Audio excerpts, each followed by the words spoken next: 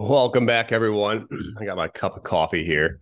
We're off here in the morning. We're going to just be getting this podcast underway. I don't think a world's worst intro. Welcome to the Max Project, the Max Schmarzo Project, the podcast. You guys all know what this is. You're tuning in. We have a good little episode here. We'll dive into some programming.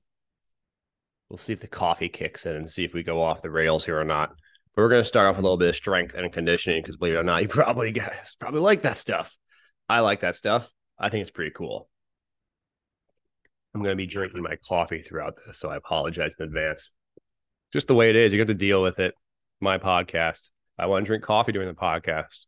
I get to. And if you want to drink coffee during your podcast, you get to. That's one thing I don't totally get.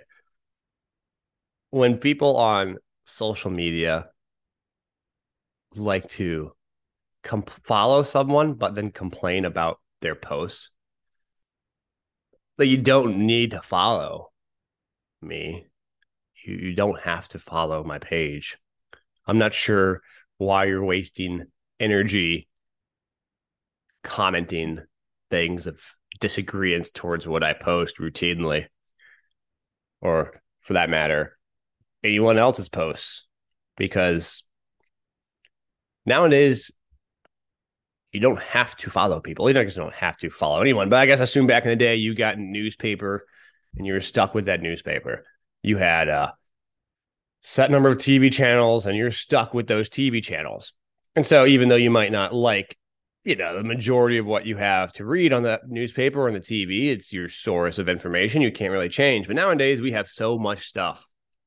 So that's actually a different topic too, whether or not that's a good thing. We have all these things. We have so much information out there that you can pick and choose to engage with. And unfortunately, and fortunately, it is curated to your interests. So the fortunate thing is you might actually like some of the stuff more often that you see. You're on Instagram or social media and you see posts that you are interested in. That's good. That's a good thing if you're seeking out information. But it's also a bad thing because you just get bombarded with clutter. It seems like the only way to stand out if you're a producer within the realm of clutter is you have to do kind of outrageous things. So imagine we're on a bell curve. You guys probably remember a bell curve, maybe not. I don't know. I assume you guys have an understanding of that. It's like a little hill type curvy thing that implies certain standard deviations within the norm. And so it's like a distribution of, say, content in this case. Now, you can think about it as everything to the right of that bell curve towards that little tail end of that slope people engage with. It's unique. Then there's that middle ground, which is, everyone else does that. And then there's that far left, which you're like, this is, I don't call it stupid, but not very engaging. And a lot of programming and information we do is kind of in that middle realm. And so with that in mind, we're cluttered by other people doing similar things in nature. It's not as if our stuff, our programming is somehow insanely unique relative to someone else. You can think about people who you see on social media who are popular, typically are polarizing. They're polarizing because that's unique. Not many people are combative like that, but they also have polarizing methods. And they say things that this is how you do things, this is why we do things, this is where we do things, and blah, blah, blah. And it's very much outside the norm because you think about this bell curve, we kind of all sit in that middle of typical programming. This person sits on the far end. They make claims that are extreme. And so because of that, you're either going to really agree and find it interesting or really disagree. That polarization. And because of that, you have extreme engagement. So by nature, our social platforms seem to operate in that way. You can go on Twitter and you can see people reposting stuff about how you shouldn't do things. And it's funny, you don't really see that often, people posting stuff you should do. Maybe it's just my feed. A lot of people just like to post stuff, but at the end of the day, training's very imperfect. And so why would you can't put stuff out there of your athlete doing things? It's always yourself doing things. But guess what? I put posts of my videos of my athletes out there and their form's not always perfect, but that's okay. Because it's life, dude. Like, you're not going to have perfect form every rep. They're a basketball player. They're an athlete. They're not a trained weightlifter. So, and then we can just go to the nuances of all of that. But I'm not here to rant about that stuff. I'm here to talk a little bit about some programming. So we're going to dive into some always an athlete programming. If I could speak, that'd be cool. And I want to walk through a couple of things because I think people see stuff on my social media, which is why that initial conversation comes from. And they might assume, oh, that's how you do all your programming. You just do banded rhythm squats, or you just do frisbee throws. Well, no, it's part of it, I suppose, but not in totality. I'll just walk you through a day. So this is our Always an Athlete day. This is past Monday. We start with a barefoot prep.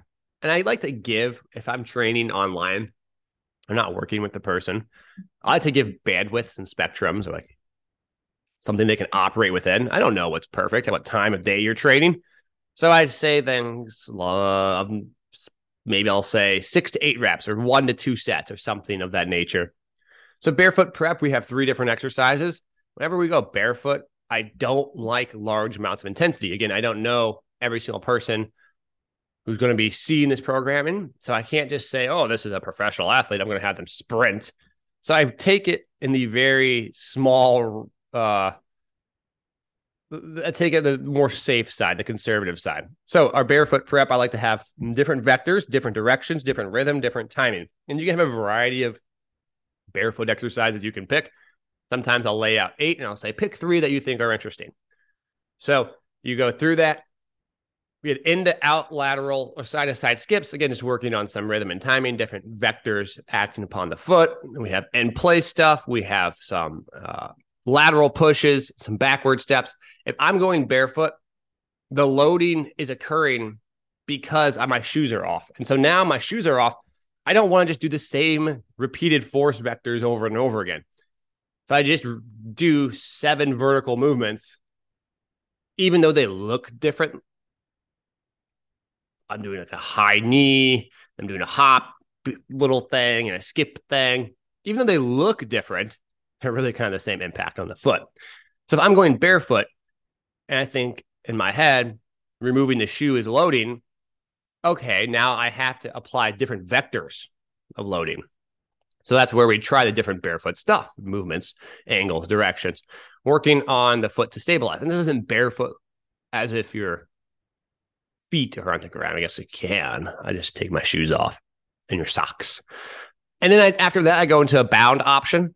So I like to keep single leg contacts around where we're hopping, skipping, jumping, and I put a variety of options on here. If you're not very comfortable, you can use a band assisted bound in place, using the band to help you bounce back up and down. Pretty obvious and straightforward.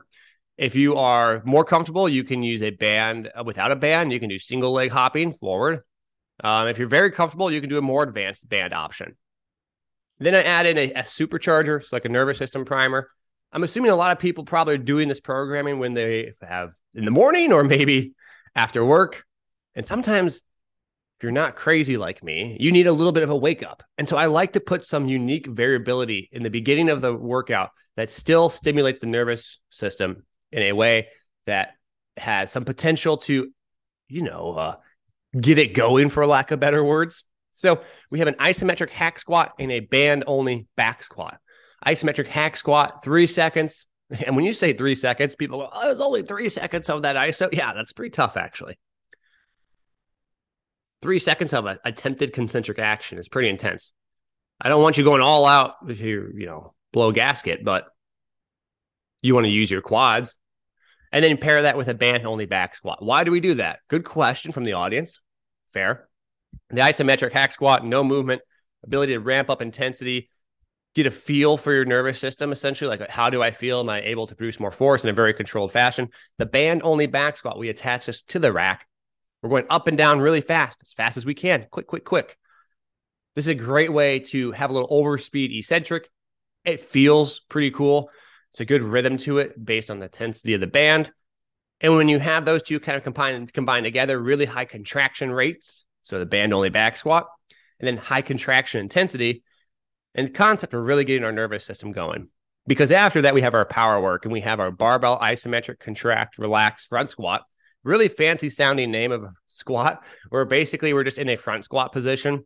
We partially lower, we pause for a second, and then we lower quickly and reverse it. The reason why I like to do that is because a lot of people, when they just do a speed front squat, they will just dive bomb that initial rep.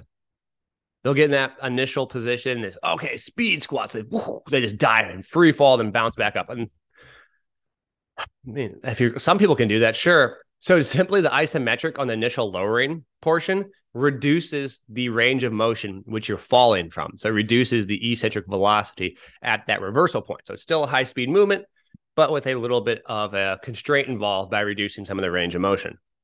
After that, we have, so that's D1 is paired with a drop jump. Now, if you're comfortable, you can use a medium-sized box. If you're not comfortable, you can jump in place onto a box. And if you're really comfortable, you can, use a large box, whatever's up to you. So we have that high power movement, rapid overcoming of the front squat, and we pair that with a reactive strength stimulus of the drop jump. Because that barbell isometric relax contract front squat is going to be power dominant, it shouldn't get in the way fatiguing wise. This is a pure power day, by the way. And at the end of this day, it's a pure power day. I'll tell you exactly why here. We have a barbell block or rack shrug pull hinge pattern. Some people are more or less comfortable, or more or less, or more or not. Some people aren't as comfortable with Olympic movements. It's almost like a clean shrug. Pretty straightforward. And that's the day. People say, well, how's that a whole training day? Well, first off, it's one of, you do 6 days in a week, but you can break it down to 4 very easily. It's just one day within a week. That's a pure power. And then at the end of it, I have some optional core, have some single leg balance, and some stretch work. So all in all, going to be about, say, 45 to 60 minutes. And we just want to be locked in and effective with what we do. And I talked about this on a recent podcast. But when we select exercises, I think people see an exercise and they go, "Oh, is that the exercise? Is that the exercise I've been missing?" Probably not. We don't know which exercise works best. We know that with under the umbrella of a quality, so I want to work on power, there are many exercises I can select from. So in the same way that you might be developing an economic portfolio of investments, not financial advice, just using it as a parallel analogy, you might look at a certain sector of the economy and you want to invest in it. And you might say, well, I think, for example, energy is going to be a good sector. And so you invest across different energy companies to mitigate the risk in case one of those companies is completely wrong. The same thing with exercise selection. You pick maybe a variety of exercises that fall within a domain, an umbrella, and you might rotate those, knowing that there is some weird random chance that this might not be a very good exercise. So you have some level of risk mitigation. Cool concept. I think it's pretty neat. I like applying economics to, or parallel, what do they call it? Economics. Different, why can't I think? Oh my goodness. Different domains, areas of interest to training. My gosh, it's too early. Maybe the coffee hasn't kicked in yet. Good Lord. So that's something I consider when programming as a whole. Just, we have certain exercises you want to accomplish. We're going to rotate those in. I like to rotate exercises because I'm not training to be a professional back squatter. I like to rotate exercises every 4 weeks, essentially.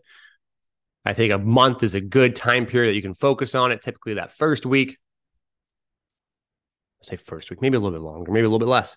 You can have some dialing in of the form. And then let's say we're rotating a front squat, a back squat, other version of a squat. I can't think, a safety bar squat. You can pick whatever the heck you want to do.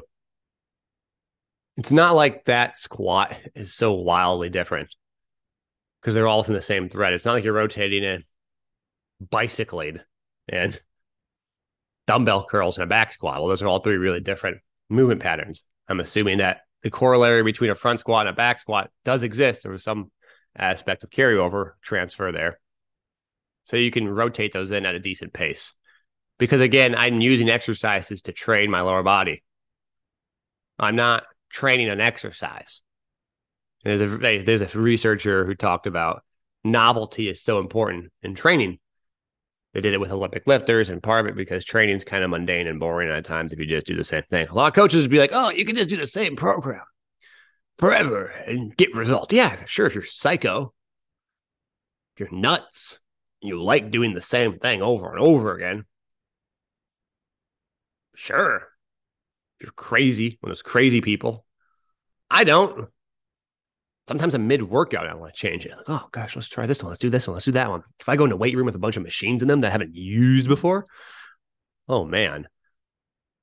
Abort the workout. We're trying every new pec fly machine there is. It's just how it is. I hate to break it to y'all. I can't resist myself. New machines, I'm going to use them. Why? Novelty. There's actually one time I went to the gym with my buddy, and we had a bunch of the new gym, and we had all these machines in it. And we had like a plan to work out, and we go there. Oh my gosh. Can you believe all these machines it have? And so we decided to do like 1 to 2 sets of basically every machine. But if you ever go with a buddy who's a meathead too, and you go into the weight room and you say you can do 1 to 2 sets of like all the machines you want to try, we'll end up doing 3 to 4 of lots of machines. And maybe you go back to machine. I really like that shoulder one. Let's do it again. I remember doing that. And we must have been there for 2 hours, 2.5 hours. We had a big meal afterwards. I was so exhausted. The next day, I slept all day. It was totally worth it. It was dope. It was fun. We threw I have it videotaped. We threw med balls. We jumped on boxes. We did flies. We did Nordic curls. We did dips. We did overhead press. We did this machine lateral raise. Gosh, it's all coming back. It's all coming back to me right now. Remember that. It's funny. It was a Drake strength speed. Oh, that was fun. It was at TBK Betplex. Very cool gym. Pretty neat. As I go through here and pull one more, and I have my notes in front of me. I'm trying to make sure I cover all my topics. Talk about the programming. Oh, by the way, that's the Always an Athlete team. You want to join it? Do it. 7 days a week, free trial. My gosh, the world's worst promoter back at it again. We also have our newsletter that just released. I don't edit these. I let this go on one take, one shot, one up with the Eminem line. You only got one moment. Oh my gosh. I don't even lose yourself in the moment. You own it. Never let it go. Whoa. Only get one shot. Do not let your chance to blow. The opportunity comes once in a lifetime. Is that what it is? If you have one shot, one opportunity. Oh, that's the intro part. I pulled my lyrics up right here. Palms are sweaty, knees weak, arms are heavy. There's vomit on his sweater already. Mom's spaghetti. He's nervous, but on the surface, he looks calm and ready to drop bombs. Where's the part I was rapping? That's not the part. Snap back to reality. So far, we've had 2 podcasts and 2 Eminem references, and I'm not even that big of an Eminem fan. Interesting. Yeah, whatever. You can join the newsletter. Check it out. I will not be rapping on there. Maybe I should. Maybe I should pursue an alternative career of hip-hop. Rap. Maybe rap country. Be a cool combo. You never know. Maybe not. Maybe that's not my forte. I think I covered it. Check out the newsletter. Check out the training team. Check out Edu. Check out our supplements. Buy our stuff if you want to. And yeah, I think I'm going to end it here today. I had some other things I wanted to showcase to you guys, but I think I'm going to save that for another podcast. I was going to talk a little bit about the Twitter sphere. I did buy the blue check mark on Twitter. Bum, bum, bum, bum. To the man. You gave in to the man, dude. I did. I bought a blue check mark. Hasn't really done much for me. I'm waiting for my clout to step up because I bought it. The followers to pour in. Yet to occur. I do make some posts on there. You can check it out. Twitter's funny. Twitter's an interesting place. Twitter's combative. Social media has been weird lately. I kind of liked it 3 years ago more than I do now. Everything is, I don't learn as much. I end up just seeing people argue on Twitter. Twitter's just like it's not the community square or the courtyard, whatever the heck they call it, town square. No, it's more like a bar at 1 a.m. People are just arguing and looking for fights. It's far from a town square. Some some bar filled with a bunch of people just trying to antagonize each other with minimal repercussions for what is said. It's not really a town square public debate and forum where you have engaging conversations. It's probably more like a Lex Friedman podcast clip, or the podcast itself is probably more so like that than this. So, oh well. Hope you all have a good one. I'm gonna end it there. Appreciate y'all. Take care. Enjoy, and thanks for tuning in.